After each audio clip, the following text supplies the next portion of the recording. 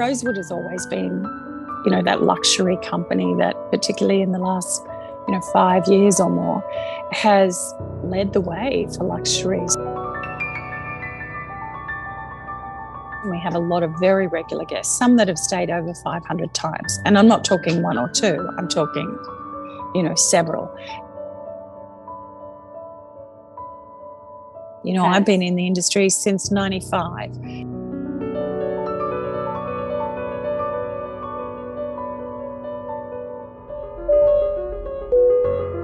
Hello, my name is Renee Leith Manos. Welcome to this podcast, Where To From Here, featuring conversations about luxury travel and how it's changing in every pocket of the globe.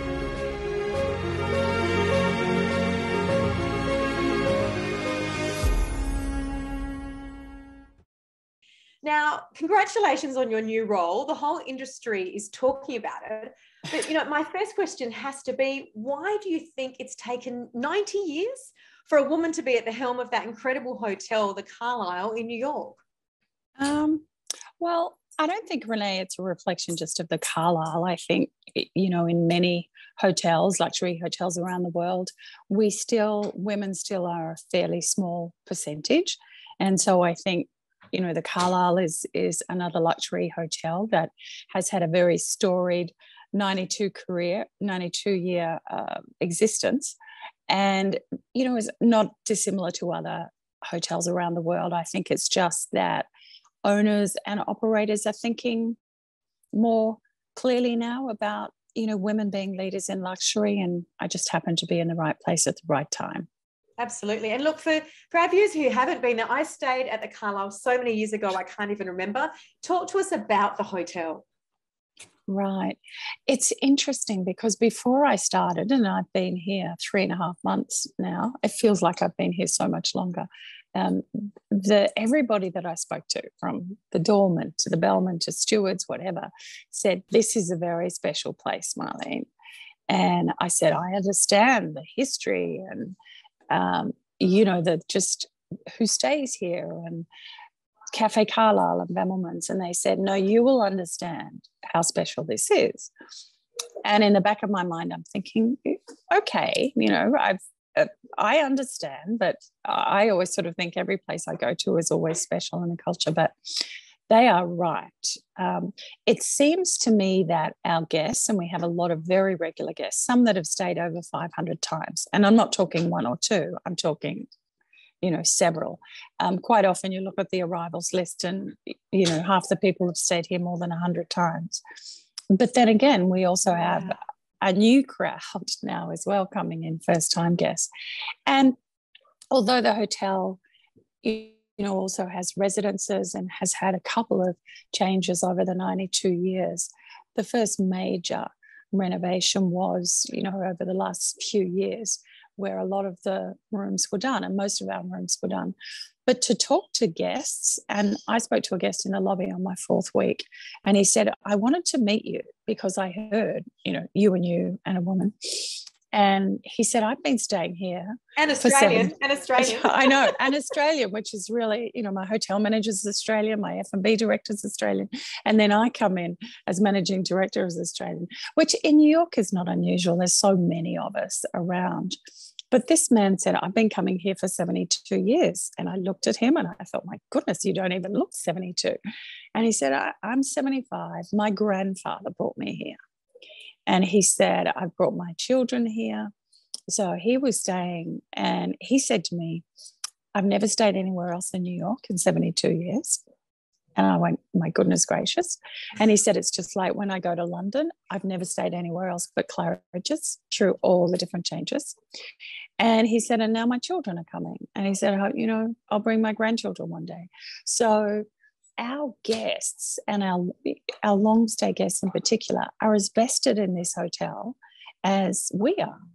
It's like the community of the Carlyle is not just us, the people here, the 300 of us that operate it. It's also our guests. And, they'll say, well, there might be, something that's not quite perfect, but they love it, whether it's perfect or not, because we all have days that are not perfect, but they are so vested in what this hotel means to them. And we had people that sent money to our team during COVID because they wanted to make sure that everybody was okay. I mean, that's the sort of place it is. And I've read that you are really into mentors and mentoring other people. Have you personally had a number of mentors who have seen you into the position you're in today? I have. Look, I thank my first, area general manager, who was also my general manager at Park Heights Sydney, Willie Martin.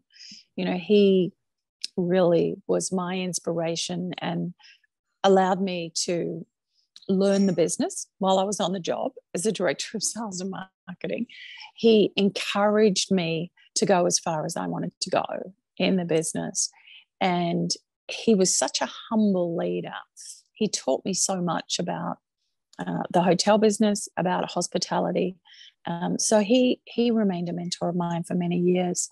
And the second one, who I think taught me luxury sales and marketing in hotels because I had been in the travel business for so long, is a gentleman called Richard White. And Richard was the head of global sales for Hyatt at the time. And then I've had, personal mentors that, when I probably 10, 12 years ago, when I started to wonder, do I keep pushing? Is this enough? Is there more? A personal mentor, a gentleman in New Zealand who is very successful in his own business. And he said to me, you have to continue to dream big, and I always have, but sometimes people have always said to me, you're just a dreamer and you have to become a realist. And he said to me, don't you dare listen to those people or to those voices in your head. He said, dream big and think 30 years, and at that time he was in his late 70s. And I said, do you have a 30-year plan? And he said, I do. He said, I may not be here for it, but he said, you have to have a long-term plan, because if your plans are too short-term, it will stop you looking at opportunities that may come your way that you perhaps didn't think about. Absolutely. And look, your background was in sales and marketing, and then you've had a very solid, I think, is it 14 years or something as general manager and now managing director of hotels. When did the point in your career come when you realised, perhaps as a woman, or perhaps being a woman's irrelevant, that you could go and become a general manager and that could be your future? I think it came when in the early 2000s, I was director of hotel sales Asia Pacific for Hyatt, and I was based in Hong Kong, and my role was to oversee setting up new global sales offices, worldwide sales offices, but also to assist in opening hotels. And then when did the Carlisle become an opportunity for you? When did it become clear that that was an option? It was late last year when I had a first conversation with them, when somebody called me from Rosewood. And it was at a time I wasn't looking to move. I was very happy in my role as general manager at the Conrad downtown, and Hilton, had been very good to me as a company. You were there for about 11 or 12 years, weren't you, with Conrad?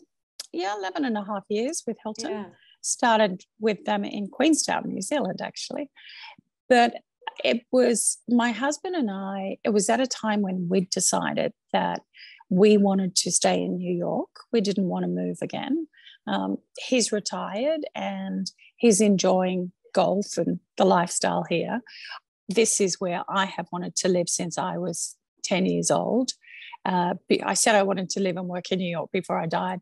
And I think that, after my husband and I had done a big road trip during COVID around America, 3 weeks, 7,000 miles, we also came to the conclusion that we love the country, but New York is a place that we'd really like to live. So that's, the consideration to be able to stay here and not move again was important to us as well.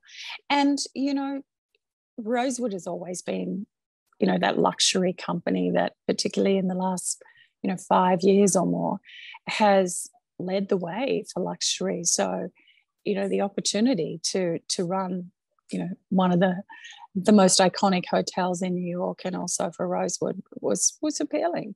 Wow. And tell me, what, sitting there in New York, what is the future of luxury travel? What do you see changing? And what are people looking for now that perhaps they weren't looking for a few years ago? I think there's going to be more private jets just because of the airports at the moment and how crazy travel is. I honestly believe that luxury travel is still going to be more and more focused on the experience. I think what's in the room and the hardware and the hotel is very important, and so is a sense of place. But, you know, just now, as sustainability and being able to reduce our footprint, you know, you can't say you're luxury.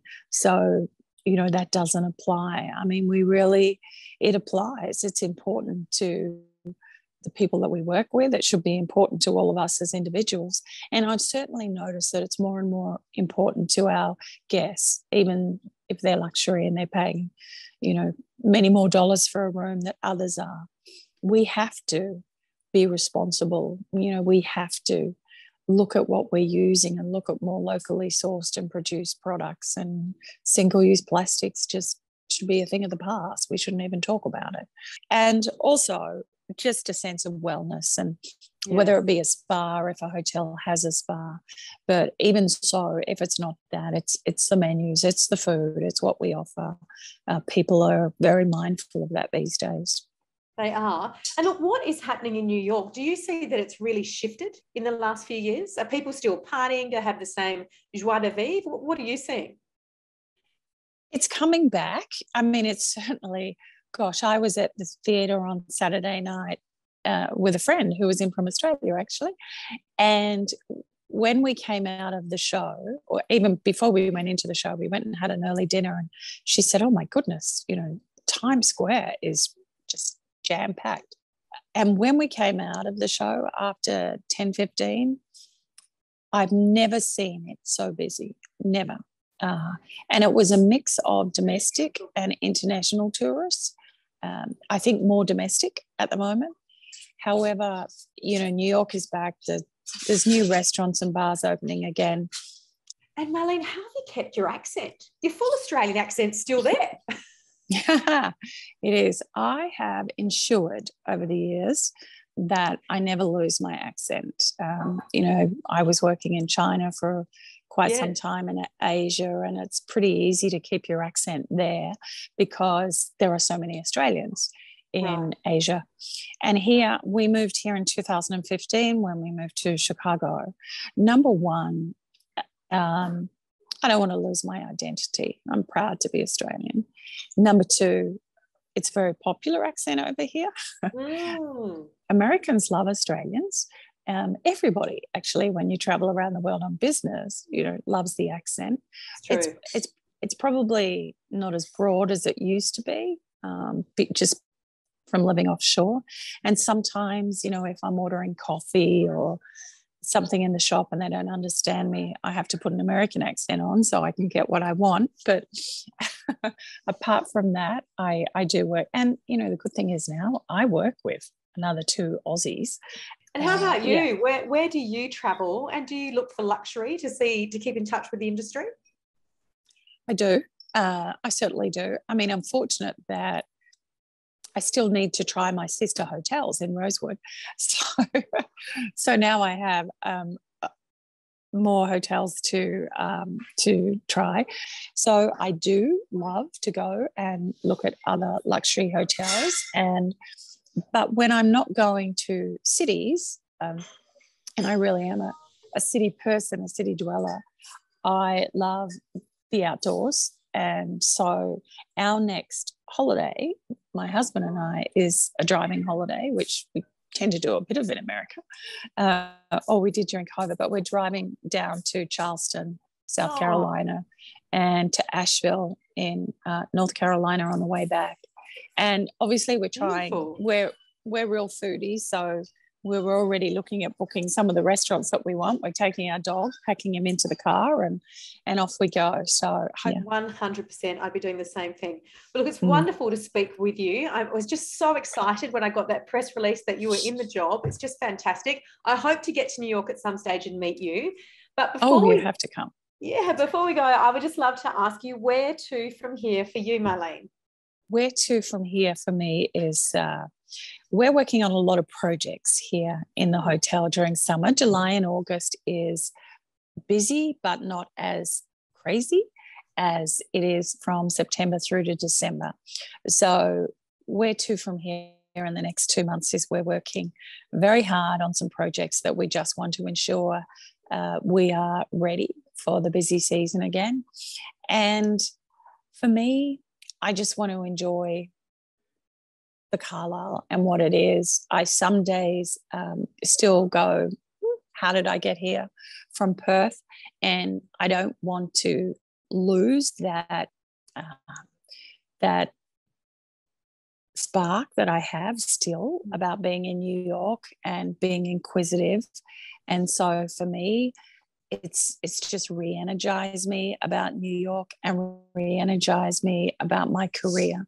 And for me at this stage in my career, you know, I'm sort of in the fourth quarter, not the first quarter, is to really just help young people ensure that they do what they want to do. And I give them the opportunity or the advice to just not give up and to keep moving. I mean, I'm at a stage in my career now where it makes me happy to see other people succeed, because I'm not, you know, sort of still in there trying to clamber my way up as well. You're there. You're on the mountain. I wouldn't say I've made it, but I just want to make sure that enough people know, and particularly young women, this industry, you know, has always struggled to have women in senior leadership positions. And, you know, I've been in the industry since 95, and it's only been in the last 5 years, which is pretty sad indictment actually, that I really think women now are at the forefront. But I'm not going to be complacent about that, because I've thought that before and then things have fallen by the wayside. So for me, where to from here is to make sure I can put forward as many women as I can, and men, of course. Yeah. But I think women need the help, particularly if they want to have a family as well. So just restructuring how we do things at work, you know, to allow them to have more freedom in those years that they are bringing up children, and they can still work part-time. Not a thing that we've been good at in the hospitality industry. So that's my concentration. It's interesting that you say that, because a number of the GMs that I've interviewed, and often they haven't wanted us to put this to air, but they have expressed the same thing in their men about the fact some of them have young children now, and they've said, you know, it's really difficult because I want to be, you know, present for my children. I want to be present for my work, but I can't do that working 7 days a week and, you know, 15-hour days. So I think it is something that the industry needs to address across the board, which is wonderful that you're, you know, thinking like that. So thank you for speaking to me, sitting at one of the most luxurious hotels in the world, an Australian woman. It is just a great honour to spend this time with you. Thanks, Renee. I really enjoyed speaking with you. Likewise. Have a great evening. I hope to meet you in person. Have a lovely day. Sure. Bye-bye. Bye, Marlene. Don't forget to subscribe here and follow us on Instagram and Facebook for regular travel updates. You can also hear our episodes on Spotify and Apple Podcasts.